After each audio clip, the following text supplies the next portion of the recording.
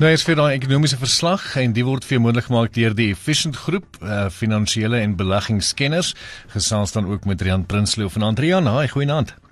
Goeienaand vir al, lekker so op die maandag. Yes, baie lekker. Ek moet vir jou sê hoe die markte gereageer so na die naweek. Ja, die markte is regtig positief. Ons het die beste begin gehad sedert 2012, so die beste Januarie sedert 2012. En in 2012 het die markte die plaaslike markte met die algehele indeks 22% gedoen. So kom ons loop dieselfde vir hierdie jaar.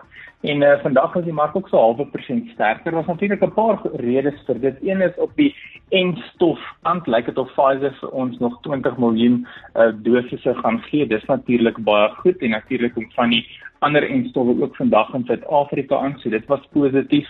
En dan vanaand gaan president Cyril Ramaphosa met ons gesels. Dit was ook positief vir 'n paar van ons aandele op die markte. En ek sien vir onder andere is Stel, die verspreiders van drank natuurlik 5% op. So ek weet nie of dit enigiets beteken nie. Ons sal moet wag en sien wat gesê word vanaand. En dan net laastens, terwyl ons op markte en goed op beweeg het gesels, platinumpryse is regtig sterk en vandag was die platinum maatskappye en die platinum miners die uitbrinkers van die dag. Royal Bafokeng was die leier amper 8% sterker vandag. So dan kyk na die markte, die algehele indeks was so 0,5% voor en het gesluit op 62.797 punte, so is lekker sterk. Top 40 ook so 0,6% hoër, hulpbron aandele 1,6% hoër, nywerheid aandele 0,3% hoër en banke en finansiële aandele dan so 0,8% laer.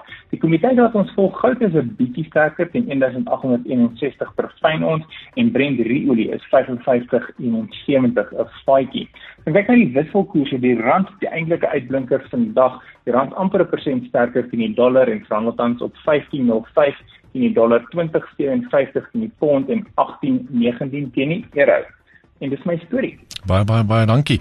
Hoop jy 'n baie lekker naweek gehad en ons gesels weer in die week. Ja, gesels die Woensdag.